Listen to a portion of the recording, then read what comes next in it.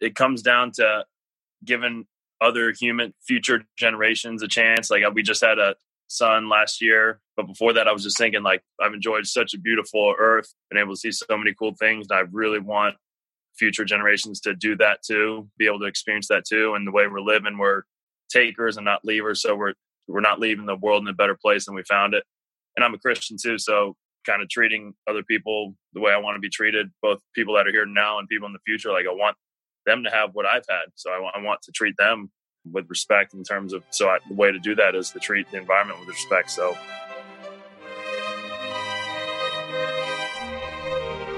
hi, this is Joshua Spodek, and this is Leadership in the Environment. You're not the only one who cares about your impact enough to act. You're part of a global community undeterred by people saying, if others don't change first, then what I do doesn't matter, and other excuses. We've read the science. We can do this. This show is about personal responsibility, acting, and improving your life by your values. As guest after guest says, the challenge was hard, but thank you for getting me to do it. I wish I'd done it earlier. Listen on for leaders to inspire you, hear their struggles, and then act. Go to joshuaspodek.com/podcast to commit to a public, personal challenge of your own. You're not alone, and you don't have to wait for others.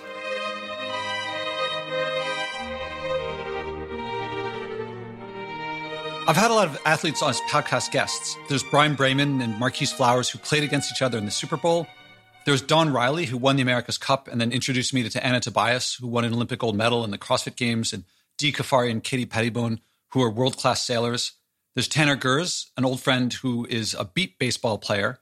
And now today I bring you Brent Suter from the Milwaukee Brewers. So he's a major league pitcher, and you'll hear that he also does a lot of environmental things on his own because he wants to. Now, major league athlete doesn't have to do environmental stuff. He can live whatever life he wants. But as you'll hear, it's something that matters to him. Now, I couldn't help, because I like fitness and I like sports and I like athletics. So I asked him a bunch of stuff about what's it like to work your way up from the minors? What's it like to be on the mound in front of all those players? What's the ratio between strength versus the mental aspect of it? You'll also hear this is really genuine stuff that is coming from inside. You'll hear how he's in not your bastion of tree huggers, and he's doing things to conserve, to reduce the amount of waste and things like that. Well, I'll let him share it with you, but I bring you Brent Suter, major league pitcher with the Milwaukee Brewers.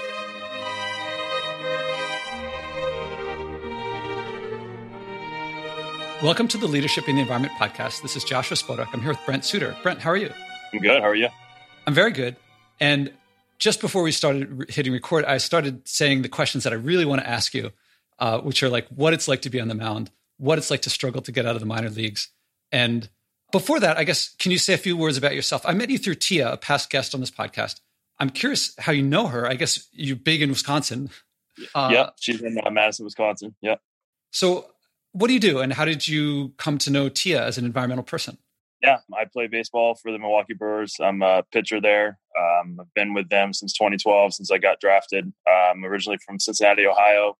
Wasn't born there. I was born in Chicago, moved all over the country for my first 8 years of life, but then we settled here and really started getting in the environment. And early in high school, I watched An Inconvenient Truth and some other environmental documentaries and really opened my eyes to the problems that we have and are going to have if we continue to live how we do. So from then on, it kind of became my mission, my passion in life to help that cause. And so I studied environmental science and public policy in college, ended up loving it, trying to kind of blend my platform as baseball and spreading some environmental messaging and living out what I'm spreading a little bit. So just trying to help the cause. And really, I see this as this next decade, I'm sure you do too, as a make or break point in terms of how we treat our environment for the rest of society and what kind of environment we have for our kids and grandkids. Now I've made it difficult. I can't decide whether I want to go in the environment direction or the baseball direction. I'm going to go in baseball direction. Sure. What's the biggest crowd you've been in front of? What's it like to be on the mound in front of so many people? Do you get asked that a lot? Do you get asked that all the time? Yeah. My debut was probably one of the biggest crowds. I think maybe the biggest number crowd was pitching in front of Yankee Stadium. They can hold about a little over 50,000. So right around there, I've been right around 50,000 a bunch of times pitching, but that start against Yankees might have been my biggest crowd that I pitched in front of. But yeah, it's crazy. You try to make it as much of a game and focus on the pitches as possible. But sometimes you kind of look up, all you can just see is people. So like sometimes you just got to pinch yourself. It's really cool. If you're having a bad day mentally or out on the mound, it can be exacerbated like in the negative a little bit, because the noise kind of, if you let it get to you, it can really get the game spin out of control and get the game speeding up. But you're able to kind of keep it where it is and just focus on this pitch or this at bat, it can be a lot better. I feel like for the pitcher, it's a much more mental game than for the average most other sports, but also in baseball. And I feel like, is there a mix of training? I guess there must be outright strength. There must be placement and finesse and touch or something. And then there must be just this mental thing of going out. Yeah, absolutely. I'm always holding the baseball during the season, trying to get that feel for it. Always going through kind of mechanics every day and going strength training, making sure I'm staying on top of my core strength, leg strength particularly, but also my arm care, like keep my shoulders strong and all that. But also every day I go through what I call this like hypersensual or hypersensitive visualization, where I just I get on the mound with my glove, my cleats on, and a ball in hand, and I just stand there and I visualize me executing a pitch. So say I'm going glove side fastball, I'll just see that pitch being executed over and over again. And then I'll go through my mechanics and go through it real quick, do that a couple more times. And I'll do that with every pitch and every location that I think I'm going to be throwing that night. And I rep it out for 5 to 10 minutes. And by the end, I'm just kind of like, I have this aggression about it. And just this hardness of eyes, this focus, and I'm able to lock in that much quicker during the game. So it's kind of like this mental dry reps, if you will, and just like this mental conditioning for me that gets me really excited to get on the mound and excited to execute pitches. So I do that. I try to do that every single day during the season, and I'll start doing it here probably next month in the off season, just trying to get that brain awake and that that visualization translating into execution of pitches going. This is so awesome to hear. I've been using an analogy a lot of when you pitch, if I'm right, you're the first pitcher I've spoken to, that are you throwing with every ounce of your being? Like, I guess maybe not every pitch is a fastball, but I figure you must throw as hard as you possibly can, and you have to get the aim as perfect as possible. This must be the limits of what humans can do in this area. Is that right? Yeah.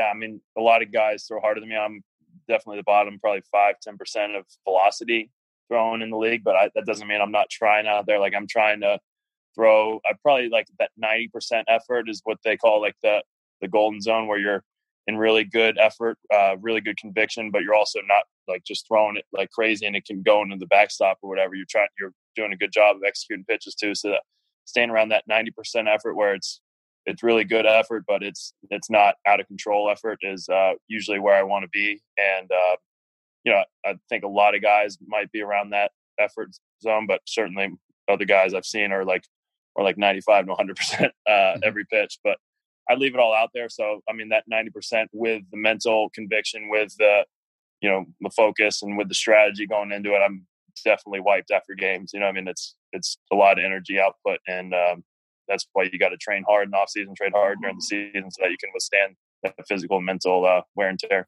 And so that tells me that you had to build up to that. When you're in college, you probably weren't able to give as much as you give now.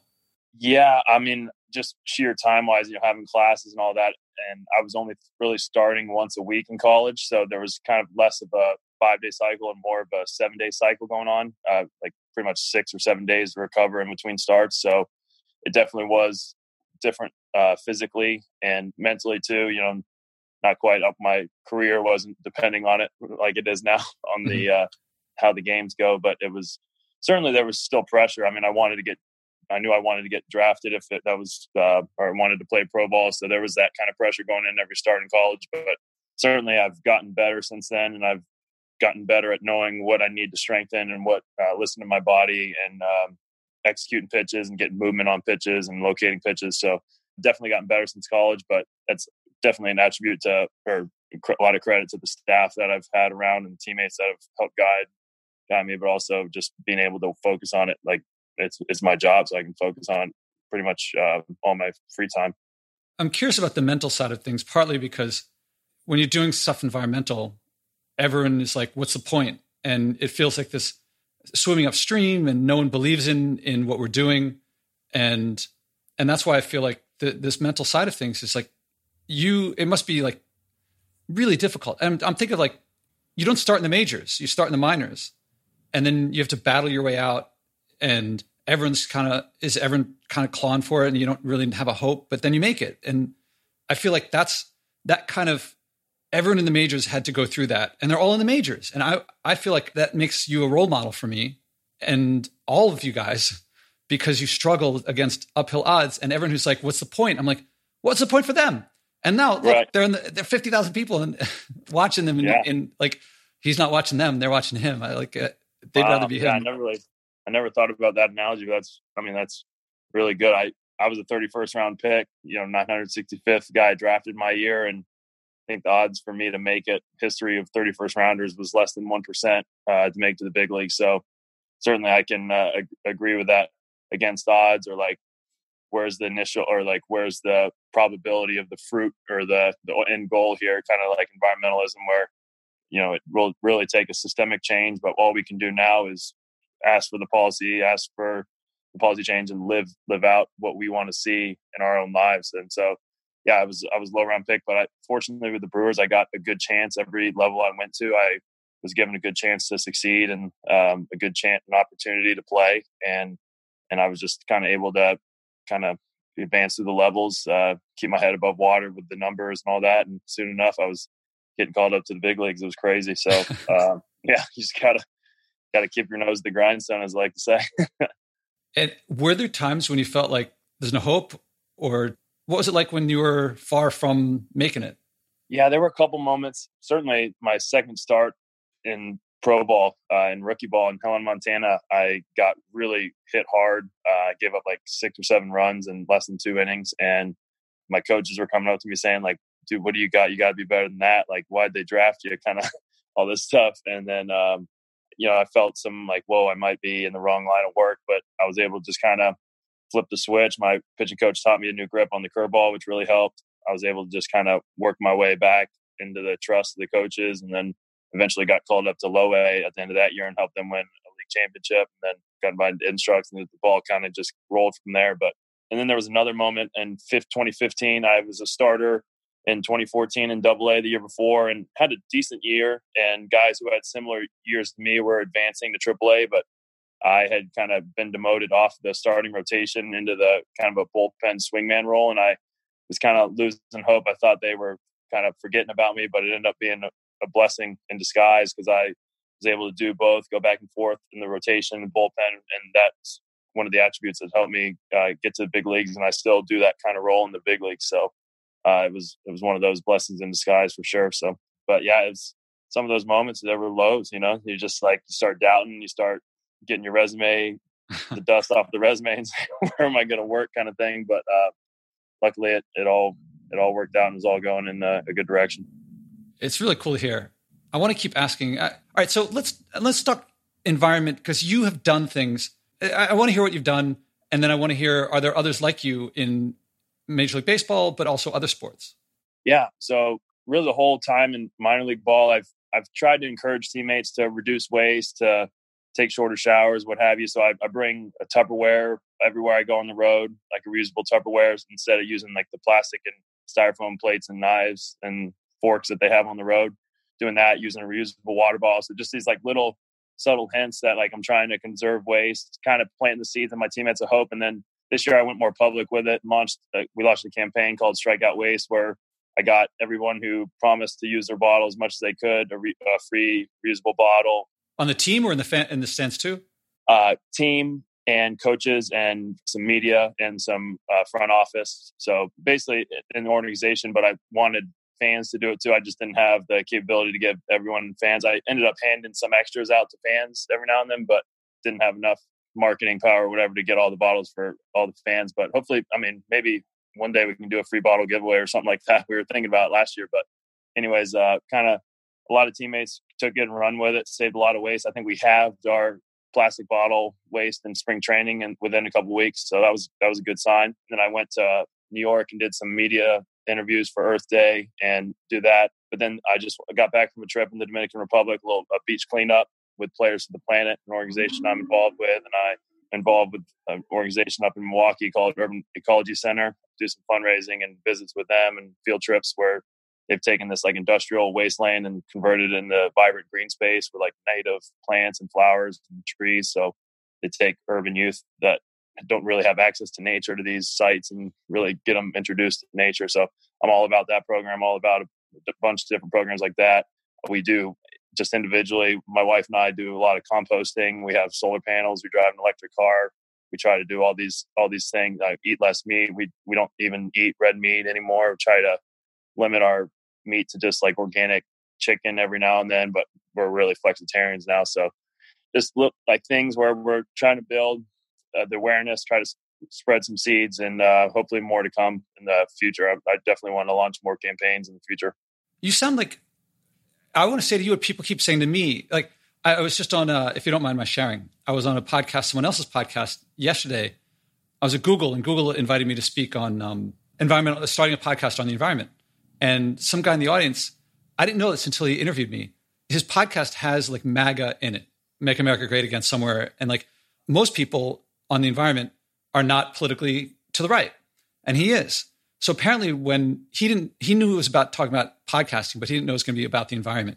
And he said to me yesterday, or whenever, maybe it was 2 days ago, he said, when I heard it was about environmental podcast, he was like, oh no, what have I got myself into?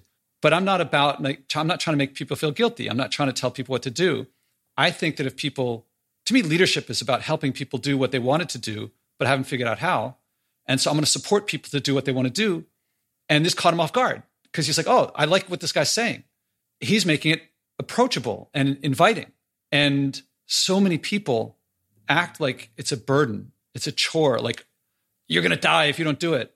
And you also sound like you're having fun with it. Like it's not like am I right that like you did one thing and that led to another and led to another and you just kept going?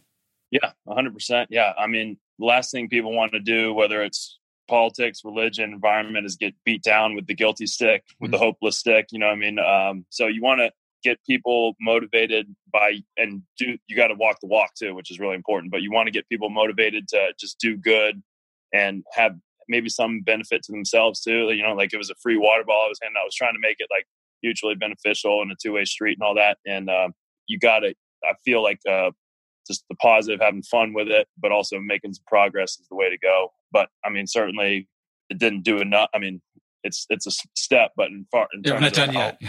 How much we need to go a lot further. Okay. So, but it was just the start of an awareness that I hope spreads and that people can kind of just take a look at their lives. A lot of people that really changed were ones that really took a step back and said, wow, I didn't realize how much plastic I was just wasting when I could have just done a reusable water bottle, or how much plastic knives or styrofoam I was using when I didn't have to be. So, and then that spawned an action change for them. So that was what I saw as the best result for people, was just like a serious, thoughtful, not self-condemning, but just like a thoughtful reflection and saying, hey, I want to change this. It sounds like you're also seeing an effect that I'm seeing, which is that before people act, they're full of excuses and they're full of like, oh, that's like little things they think are too small and big things they think are too much work. But I find that when they actually do something, a couple things happen. One is that they start feeling like, how would I do that? And oftentimes one of the big switches is that people, at first they think people are going to be a pain. That like, oh, if I do this, someone's going to get annoyed at me, or my wife's going to get annoyed, or something like that.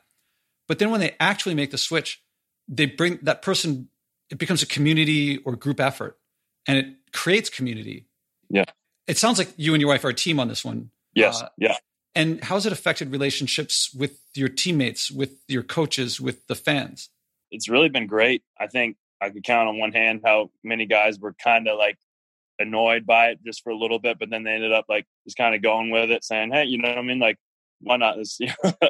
But everybody, I mean, I hardly got any no's when I was just going up to people saying, hey, you want a free water bottle, do this. Like a lot of guys were really receptive to it.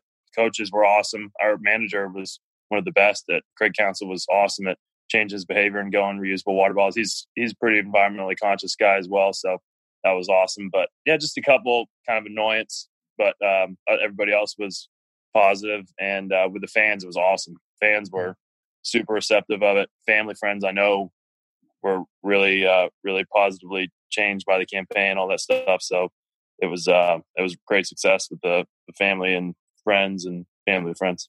Did anyone surprise you with going the extra yard and like taking on new things that you didn't even talk to them about? Yes. One of my teammates, Brandon Woodruff, he actually sent us stasher bags, or like took a picture of the stasher bags, the reusable Ziploc bags. And we hadn't heard of the brand. We were trying some other reusable brands, but these are unreal. So just a quick little plug to Stasher, but we use them for my son's food now and saved all that waste with the plastic bags, which is awesome. And he's doing reusable straws, and he got a great reusable straws that I'm asking for Christmas and all that stuff. So he's really gone above and beyond. And a couple of other guys too have done great things. Another teammate, Jimmy Nelson, got like a huge water jug, which instead of the 20-ounce bottle, takes less refills throughout the day. And so I was doing that for a little bit, got a jug for a little bit. So I love that this Major League Baseball having Tupperware parties. I'm totally saying it all wrong here, but to make it funny, having Tupperware parties. And when you said replacing the plates, I was like, I'm picturing you taking home plate and putting a Tupperware thing there and be like, this is more reusable. Yeah. Not that plate. And I'm going to get in trouble for this. But the change in major leagues that they're saying, when the players are talking about nice jugs, you're talking about actual reusable water bottles. Right. Has that joke been made before? I guess. I don't remember saying it to him or hearing it, but we were just, it was all about the water bottle jugs, just water bottles. Yeah.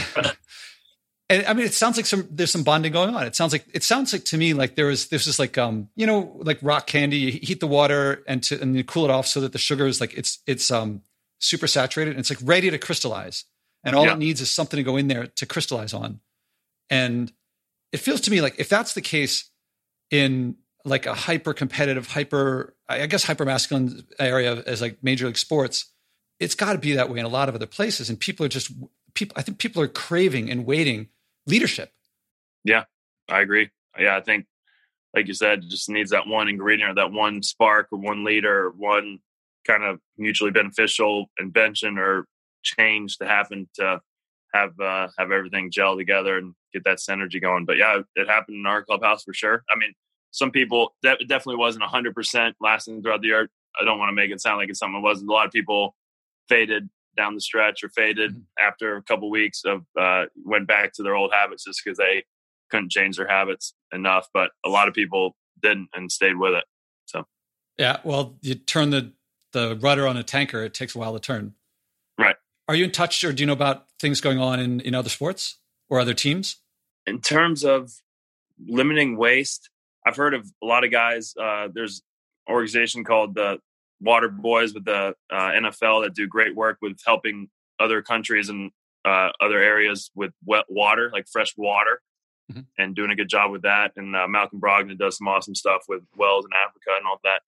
So I've heard of some things, but in terms of environmental policy, there's I think keep our winners strong or keep our winners long in the Winter Olympics, or winter sports athletes do a really good job with their organization and lobbying to Congress and doing some really good activation work and activism. So I think it's keep our winners is the organization with winter sports, but that's an awesome organization too. So there's definitely some other stuff going on, but there can be more. And I think there will be more as environment becomes more on the forefront of people's minds. Yeah, I guess that's a cycle because that will also put it more in people's minds. So it's going to build and build and build. So all the athletes out there better get acting soon before you're just one of the crowd. Right. Actually, I did a podcast. Was it yesterday? No, 2 days ago on, what got me started, if you don't mind my sharing again, what got me started doing this podcast was I felt like there was a lack of leadership in the area of the environment. I'm a fan of science. I'm a fan of research and education and legislation. If it's passed by popular support, by democratic processes. I felt like, but telling people what to do and spreading facts isn't the same as leadership. And I felt there's a missing Mandela of the environment. And recently it hit me, I'm trying to get very well-known people so that they can be, you're better known than I am. You have a bigger platform than I do so far. I'm working on it. Like Oprah, like she's pretty big. I'd like to get her doing things like you're doing, even if it's not organizing others, just acting so that other people can say, this is normal now. The normal thing is to act, not to wait and see. And the more I thought about it, I thought, I want to make Oprah or LeBron or Serena or whatever the Mandelas of the environment. But then I realized there's another figure who is a great figure who became way greater than anyone, like one of the top figures of the 20th century by acting on his values. Muhammad Ali comes to mind as someone who, Vietnam, when he decided to be a conscientious objector, no one had spoken against it. And by speaking against it, even though he was not able to compete he wasn't able to compete at the peak of his career. Right. I think that while he might have had a few more wins in the win-loss record, he would not have become Muhammad Ali. I mean, he would have been the greatest boxer, but not the next level. And I think people are poised to welcome an environmental Ali.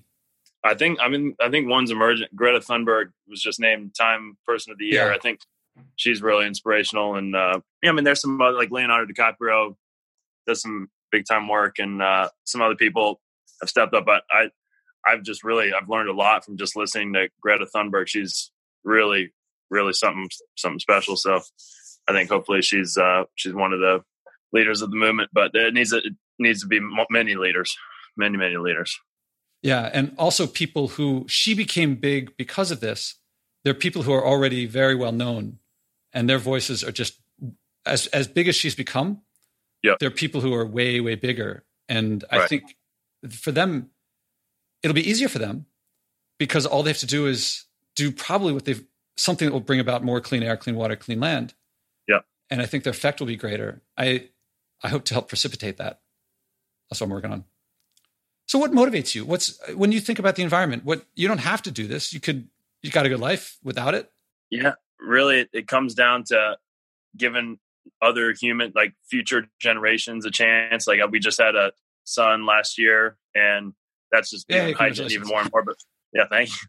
But before that, I was just thinking man, I've enjoyed such a beautiful earth, been able to see so many cool things. And I really want future generations to do that too, be able to experience that too. And the way we're living, we're takers and not leavers. So we're not leaving as much as we're not leaving the world in a better place than we found it. And I'm a Christian too. So kind of treating other people the way I want to be treated, both people that are here now and people in the future. I want them to have what I've had. So I want to treat them with respect in terms of, the way to do that is to treat the environment with respect. So I really think, and I've always been confused why a lot of Christians aren't really vocal environmentalists. I hope that's kind of changing now, but it seems like a lot of times Christians tend to be either apathetic or kind of on the other end. But I really would encourage people who are Christians to think about how direct the environment is on human beings in the future and now. So that's another thing that really motivates me big time. I heard a sentiment like that. I've had a couple of colonels from West Point on the podcast. And stewardship was very important to them, and it was coming from a similar place. And I think they also were why would you think? Because it was also natural to them that the military is about protecting. And so it was natural for them, even though it hasn't yet filtered out to the mainstream military, mainstream Christianity yet. When you talked about the beauty of the earth, it felt like you were not talking about general beauty. I picked up that you were talking about something in particular. Are there images that come to mind or experiences that you've had that motivate you? Yeah. I mean, a lot of times when I go back in my memory bank, I think back to going to the Lake Cumberland down in Kentucky with my grandma and grandpa, and he grew his own garden there, and the woods where I just remember the woods being so beautiful and full of life, and growing our own garden and seeing all the butterflies and bumblebees and everything. And I mean, I'm already seeing such a decline. I haven't seen that many bumblebees around lately. I haven't seen as many butterflies, just thinking back to those garden days and now. And so just kind of those memories and just how much that enriched my childhood. And I really want to grow food and grow plants with Liam, and I want him to do the same with his kids, and him do the same with that kid to do the same with their kids. So it's one of those things that's one definitely that comes to mind. And other vacations we went to, I remember going to Rockies when I was younger, going whitewater rafting when I was younger, just seeing the beauty of the natural world and really wanted it to be preserved. Yeah, that's really touching. I have to say that I really appreciate to most people, a picture is someone you see on the screen larger than life. And to talk about bumblebees and to talk about butterflies is right. I mean, we know that the people on the screen are human, but there's a humanity that's humility, I think, that's coming through, or vulnerability, I guess, that I appreciate. Oh. And yeah, and it also reminds me of a couple of books I've read recently. There's this one, The Once and Future Earth, that talks about the amount of nature before us. And I don't mean before like humans. I mean before a few generations ago. Yeah. That what I thought of as nature growing up was nothing compared to what it was before. Right. Like before steamboats, when it was sailboats going across the Atlantic, the boats would get stopped in the middle of the ocean because the schools of fish were so dense that the boats would just get stopped in the water. And they would see whales as far as the eye could see the entire day. Like, not like a whale sighting. It was like, right. And that changed me from wanting not just to conserve, but to I guess now there's this term rewilding, and to try to get back to that. I really, like, it's not just I want to save something. I want to really get back to it. And yeah, 100%. I agree. I think about that a lot, and what this land looked like. Yeah, like you said, a couple of generations ago, a couple 100 years ago. And I just read something about the effect of when a scientist or someone who's cataloging nature gets to the spot, like that's their point of reference for that ecosystem. And then they see the decline after that. And so what we've been in is like a pattern of scientists seeing a declined system already and then seeing it further decline, but thinking, oh, that's where we used to be. But where it really used to be was just so much, almost incomprehensibly more productive than it is now. Yeah, that's something I think about too, is just, and like you said, if we can get back to, and we can still do it. There's still, I mean, the species diversity, we're still there. There's just species clinging on for dear life, no pun intended. But so we definitely can get back there, but we cannot run out of biodiversity before we do it. And so it needs to be soon. And I was just watching, I don't know if you've seen the movie Biggest Little Farm or not. So that this couple moves out and starts their own farm. And when they got kicked out of their apartments because their dog wouldn't stop barking. And so they went out there, got some investors, and this land was arid, dried, dead. And they just started focusing on the soil, started composting soil and using worms, and then eventually, other system products like cow manure and whatnot to just regenerate soil, get this whole compost system going. And now their farm is one of the most productive in the country. They just basically are old school farming in terms of they're using the wildlife around them and the whole system to be able to self-preserve and soak up water. They use cover crops. They've invited basically predators to come in and help with their gopher populations and all that. So it just kind of really inspired me, and I want to be a part of that movement to reawaken this process that's billions of years old, of starting from the ground up, getting microorganisms in the soil, and just kind of building from there and watching the system just develop on its own. So it's something that fires me up, and I want to be a part of it. Oh man, Well, can you say the name of the movie again? The Biggest Little Farm. And is it like a documentary on online or in the theaters? I don't know if it came out in theaters. It was out this year, I believe. I think it came out this year, but I just bought it on iTunes. I couldn't find it streaming for free anywhere, so I just bought it on iTunes and watched it. It was really good. Okay, cool. Yeah, what you're talking about resonates with, food has been a big thing, my catalyst. And I've met the farmers, and I go up to the farm all the time once a year to meet them and see the land and see. I used to say, like, I'd look out and see like a field of broccoli or chard, and I'd think, oh, I'm going to eat that. One of those I'm going to eat. And then I realized one of those is actually going to become me. Yeah. It was a really deeper sense that, and of course, if that's going to be the case, I don't want them like spreading all this artificial fertilizer on it. And I want the good stuff. Right. I know we buy only organic anymore. You know what I mean? We just, especially with having a son, but also it made us take a look at our health too. And like, we do not want to ingest these chemicals. We don't know what the heck they're going to do to us. It's only been around for however many years, couple of decades, these crazy fertilizers and seeds and all that. So we go, like you said, we try to go with the good stuff and feel a lot better. Feeling inspired? Do you like hearing others acting that you're not alone? Go to joshuaspodek.com/podcast to hear other interviews, but even more valuable, join the growing community of people who care enough to act, not just talk. Read the list of people who have taken on personal challenges and then commit to one yourself. Don't be surprised if you end up loving it, changing more, and finding people following you without you even trying. That's what happens when you improve your life by living by your values. So based on what you said about the farm, your grandparents in Kentucky and up in the Rockies and seeing it disappear, I invite you at your option. So you don't have to do this if you don't want, but if you're up for it, to do something that you're not already doing. You're doing plenty. And it doesn't have to fix all the world's problems. It's just to act on what you were talking about. And a couple constraints. It can't be something you're already doing. It can't be telling someone else what to do. It has to be you doing it with your hands. And it has to have some physical effect. So not just education or awareness. And most people are, I see, let the record show you're kind of nodding. It looks like you're being like, that sounds like a challenge. It sometimes takes a little back and forth to come up with something, but are you up for it? Yeah. Oh yeah. And does anything come to mind right away? Tree planting is what comes to mind. I've been paying to plant trees, but I haven't been actually planting trees lately. So like even in my backyard, I could just, one of the peak times to plant the season might have been a couple weeks ago, but plant trees, but just trying to plant something out there that could be productive, but also this program has been on my heart through Players of the Planet to try to get this kind of revival of unused lands, which is kind of it would be similar to what the Biggest Little Farm did in terms of regenerating lands, but having it be more lands for like either a community garden or like community like green space, where the land was before it was arid, but we regenerated it with soil and compost, and then got it to be really a great green space and community center. So that's something that's been on my heart that I haven't pulled the trigger on yet, but we've been brainstorming around it. But I might be the challenge center. That might be it. I would love to hear this. Actually, it's my stepfather, who is really good with his hands.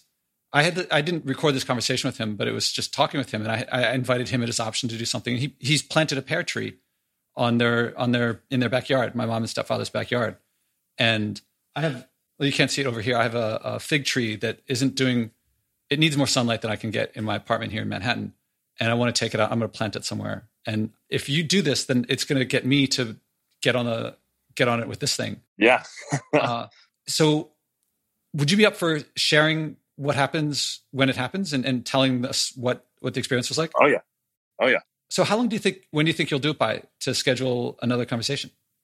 That's a really good question.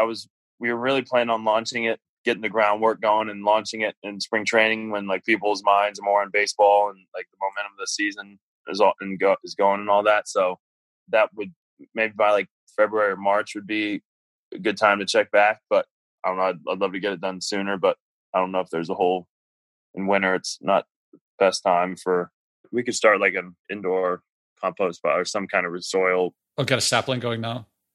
Yeah. I don't know. I'm just kind of thinking out loud, but probably March would be a good time to check back again, see how it's going. Okay. So I propose that after we hang up, I'll put on my calendar. If March is when you might do it, then I might check with you late February and see if we can schedule a conversation then. And if it happens that between now and then you're at some like store and you're like, oh, seeds on sale, and like you get started earlier, let me know. And then we can have it earlier. Yeah. Yeah. And you're looking out, I guess you're going to do it in your yard. Is that the deal? Well, that's one step. I already planted some milkweed in the soil and it definitely grew. It definitely did a good job, but no butterflies were there yet. But I'm just kind of brainstorming where I could plant for now. I do have I bought some seeds a little bit ago. So I could really do it sooner rather than later, but I just need to check on what the ideal time to plant each seed is. As much as I love the environment, I'm not a great botanist. Like I don't have all the knowledge of cultivating plants and growing plants and all that. So it's not a strength of mine, but I definitely want to learn about it. Yeah, I would say not yet. Cause for me, it's my sister she's out in Queens and she's got a yard. And every time I go there, like my cherry tomato plants are from her, my mint is from her. And I don't know where she gets it. She's just learning a little bit ahead of me. And I'm just kind of catching up to her. Yeah. And a lot of people are like, Josh, you can just go to the store and buy a tomato anytime you want. I'm like, it tastes better when I grow it myself. But more than that, I'm closer to my sister now. It's closer. Like people don't get how much this creates community and connection and family. Yeah.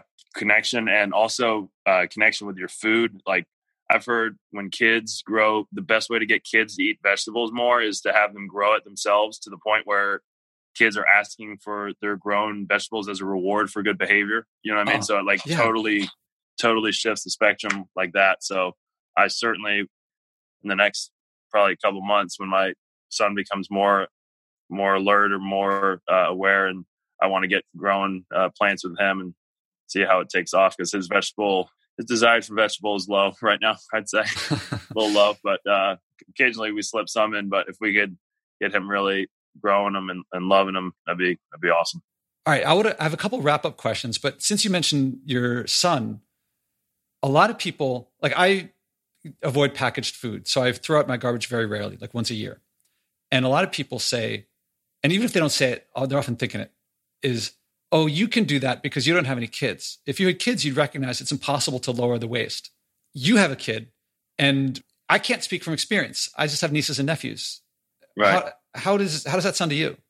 We found, actually, when we go to packaged foods more, he doesn't like them as much. We don't feel as good about it, but basically in the last couple of months, we've switched to more produce driven, and then we just like saute it or puree it or whatever, and make these little reusable packs and stuff like that for if we really need to take it on the go. We don't have time to slice it up or whatever, and it prevents a lot of waste, and it's still it's a lot better.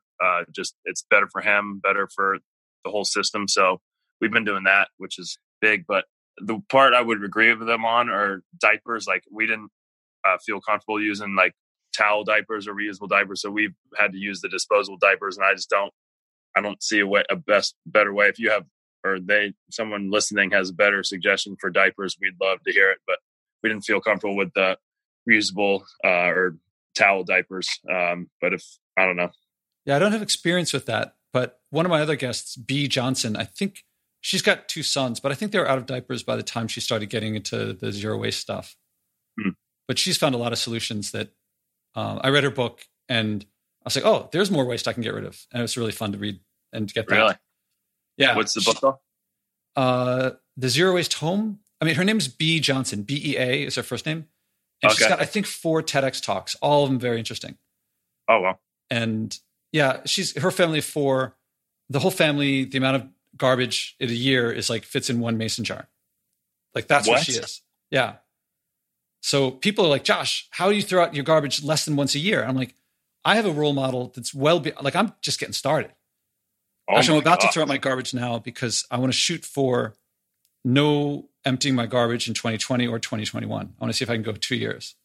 Oh my gosh.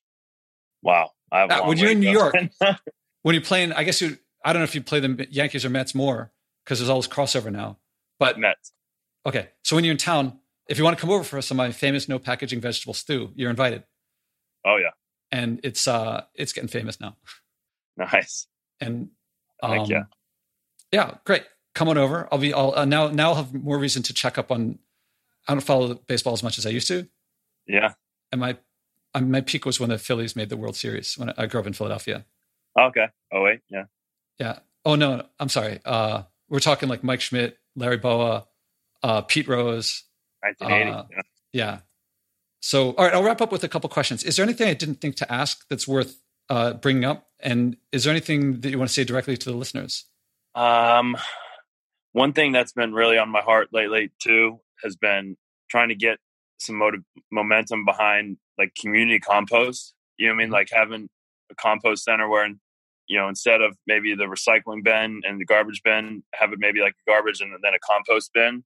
Have that go to some central community location where it can be just regenerated in the soil. Because unfortunately, we do have a lot of food waste in this country, but there's a way to use that and not have it break down and leak methane in the landfills. Like, you can regenerate those nutrients into compost soil and have it just go right back into the system, right back into the earth, and that'd be really beneficial for topsoil regeneration, which is a big problem. And we're heading down a really bad path with topsoil. So that's one thing that I want to, like, if a way to get that campaign going or something, that's something too that I've been really thinking about as a good switch of flipping the script, where food waste right now is methane leak, but instead getting it to be almost a positive into regeneration. So, well, I can tell you that in New York, the city picks it up, and I started a sustainability committee in my building so that my building would join the city's campaign to do it.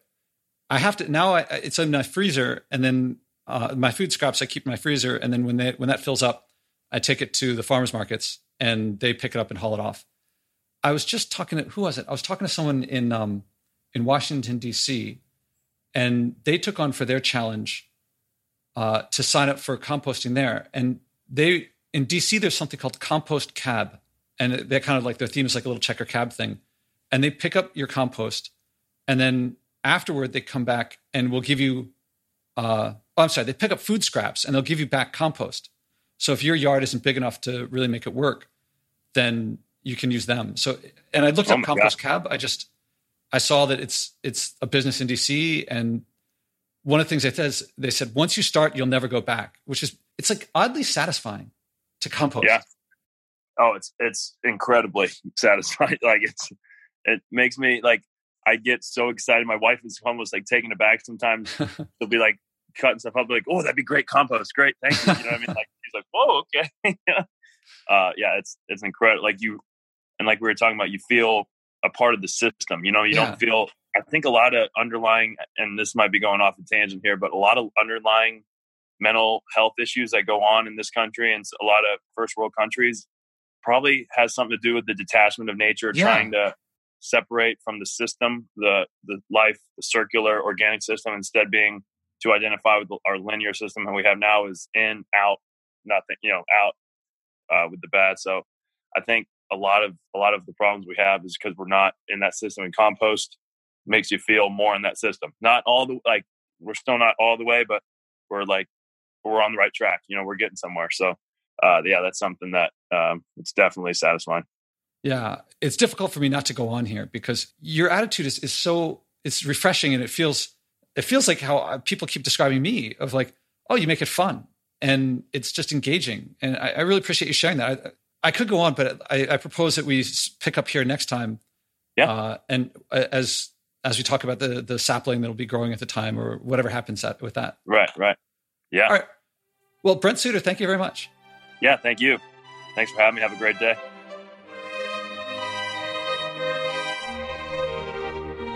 I'm going to tell you something that I hope it doesn't make you feel left out, but I stopped recording too soon. After I stopped recording, he and I kept talking, and we got to talking more about food scraps and composting and farmers markets and vegetables.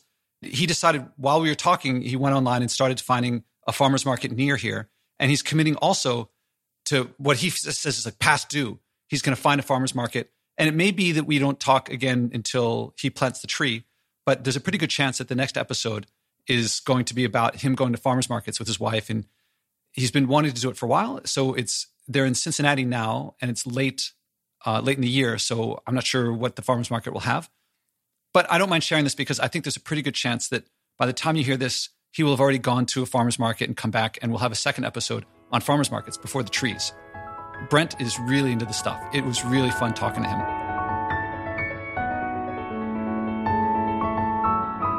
Did you feel inspired too? Then act. Go to joshuaspodek.com/podcast and click to commit to your personal challenge so you can inspire others. Value means better and worse, and living by your values means living better by your values. You may struggle at first, but it's the hero's journey from living by others' values to living by yours. People say that little things add up. I won't argue against it, but what I find counts is acting. Doing something, anything, starts that mindset shift from the debilitating others should act first or making excuses to the empowering I can make a difference, and living by my values improves my life. I don't have to wait for others to act first. I'm looking for leaders, people who will bring what works here in this podcast to communities I haven't reached. Billions of people want to change their behavior. There's room for leadership, from personal leadership of just yourself to whatever scale you want. Start by acting and changing yourself. Go to joshuaspodek.com/podcast and commit to your personal challenge.